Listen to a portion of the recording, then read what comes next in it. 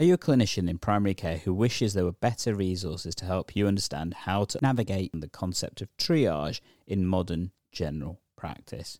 We'll boost your triage skills with our dynamic 5-session live webinar course tailored for primary care clinicians. Led by myself and Dr. Ed Pooley from Difficult Conversations, this comprehensive training covers all facets of remote patient triage, whether that be digital, on-call, or other opportunities. Through this course, you'll gain practical knowledge, exclusive hints and tips, and direct access to myself and Ed through open Q&A sessions of the course. Elevate your ability to manage primary care challenges effectively and confidently, and most importantly, safely. Register now to transform your triage approach at bit.ly/GP triage course, the GP in capitals, and we will definitely catch you then. OneContact is a platform that's created by primary care INT to help practices basically help their patients and make their lives a lot easier. In this episode, I'm joined by Dustin Sate, creator of Primary Care IT. As we basically talk about the updates that have happened with OneContact. We've shown them on the platform before, but it's been a while and we wanted to let you guys know what's going on right now to make your lives a little bit easier. It's taking hands to your primary care and learning.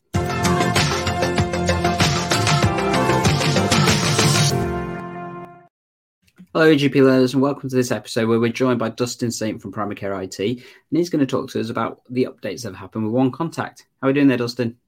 Hi, Gandhi. Yeah, good, thank you. Cool. So it's been a while since we've had you on the stream talking about OneContact in particular. I know we've talked about various other things, and particularly recently we've had another episode about QRisk and stuff, which people can definitely check out if they want to, and they haven't heard about the awesome fixes you guys have made for that. But tell us about OneContact and what you guys have been up to with it. Yeah, so we've been developing the platform and doing some really exciting stuff to kind of make it as good as it can be for the purposes that we wanted it to be used for. So for those of you who haven't seen us before, Primary Care IT is a team led by me, who are essentially clinicians who specialise in producing clinical content and tools to improve efficiencies across primary care. So we do clinical systems optimization for EMIS Web, for System 1. We also have data analytics platforms, and also OneContact, which is a collaboration with IATRO, who are leading providers of software within primary care, practice websites in particular, also PCN websites, managed services, and a variety of other provision of services as well. And Exxon, including the Digital Primary Care Mastodon account as well. Absolutely. And Exxon, who are a telephony provider who provide the video element of the DVOC platform. So we're on the digital first online consultation video consultation framework, which is an NHS digital framework, as well as being on GPIT Futures for our wider tool set. So we've been through all of the assurance processes that you need to for kind of online and video consultation platforms. So OneContact, you'll be familiar with the fact that we have outbound contacts where we can send remote reviews to patients. We also have inbound contacts, so we have video consultations and e-consultation forms to allow inbound contacts as well.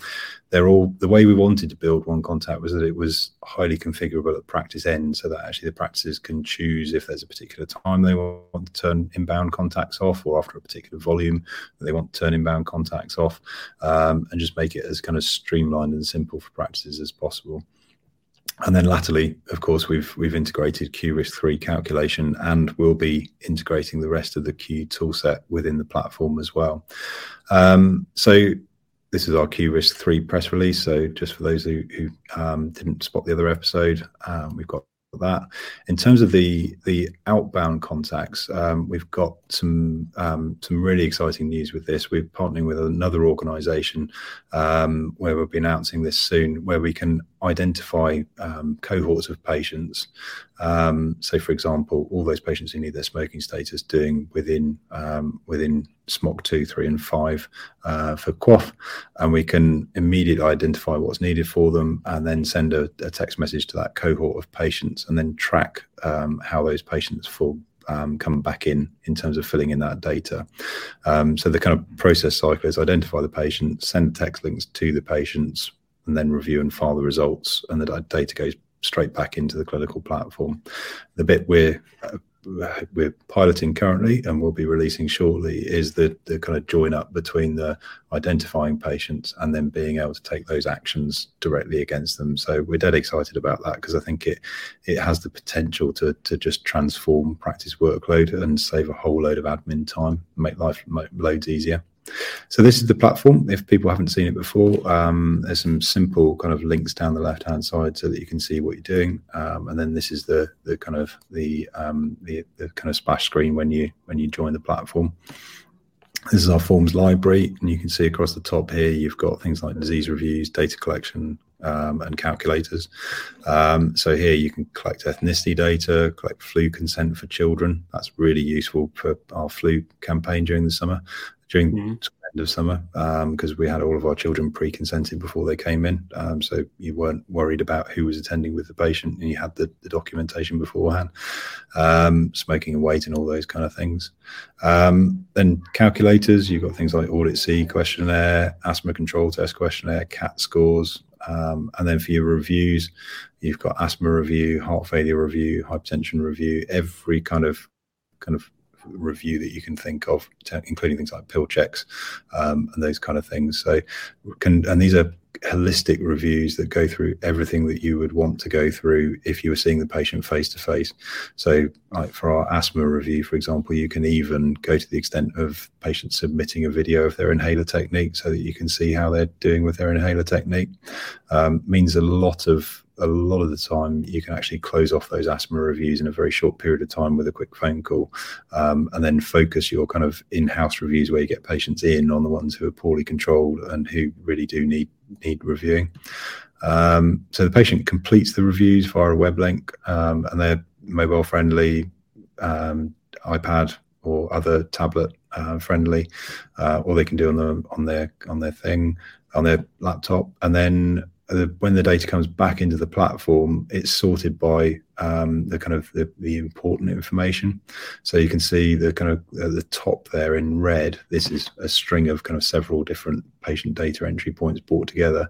Anything that suggests that some action is needed to be taken. So if somebody's a smoker, or if they've recorded a CAT score that's not very good, or they've said that they only take their inhalers when their asthma is bad, all of that kind of stuff is pulled right at the top of the platform. And then you can choose just to dump all of the QOF data straight into your clinical platform in one click, and it will drop it in. In terms of inbound, you've got the kind of video and e-consultation offerings, so you can pop your e-consults on your website. And again, if you've got an iAtro website, that integration is dead simple. Patient can fill in those forms, and then that's filed back into the clinical system, and you can take action against it as well. Yeah. Well, thank you for that, Dustin. I guess if people were looking at exploring, One Contact and looking at it for their practice, I guess those that already have it know the benefits of it. Those that don't, what's the best way for them to do that? Probably drop us a line via our website. So if you go to primarycareIT.co.uk and have a look on there, we've got a book a demo button on the website, and if you submit that through to us, then we'll be in contact. Awesome. And sneak peek, you mentioned about cohorts and stuff. Anything else that you guys have got coming, do you think, for us in the coming year? Yeah, I think we've got a few exciting things. So we're just going through the final stages of NHS app integration. So we'll be able to use the NHS login for One Contact, which means that patients, instead of us having to validate the patient details, it will just go straight into the record without having to have that kind of join up loop. So that will be really, really useful. We've also got planned to we're working through the process of being able to use push notifications into the NHS app as well. So that's another exciting addition.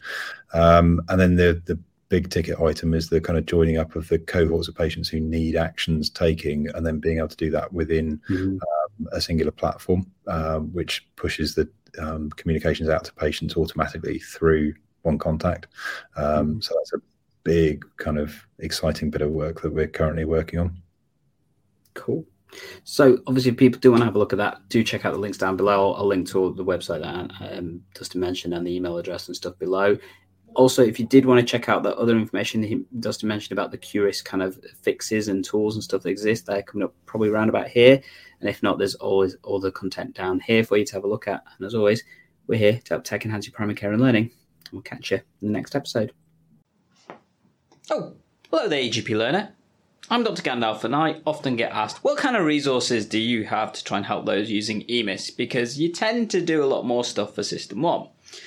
And often I've really struggled to answer that question because, let's be honest, I don't use EMIS on a regular basis. So therefore trying to help EMIS users is a little bit more difficult for myself. And that really made me feel, well, not great. So I kind of did something to try and help all those EMIS users out there. I went and had a chat with one of my colleagues, Dr. Mike from GP on the Move, and him and I have created a course that you can use to help you use EMIS so much better. That's right, if you use EMIS but you want to use it so much better, so much quicker, and in such a way that means you go home sooner, then check out our EMIS for Clinicians course. It's an online course that takes you through all the tips and tricks that Dr. Mike knows to try and basically mean you can go home quicker. That'd be a cool thing, wouldn't it? And guess what? It's currently on offer. So if you want to take advantage of this introductory offer and get access to it now, look at the links down below and check it out. Additionally, if you're a practice, network or wider area that wants more opportunity to use it, send me an email, egplearning@gmail.com. Let's see if we can help you out. And as I like to say, tech enhance your primary care and learning. Shall we get back to it? Oh, and if you wanted one for System 1 users, well, you know I've got you covered, haven't I? Check out the Learn System 1 for Clinicians course, bit.ly/TPP S1 course.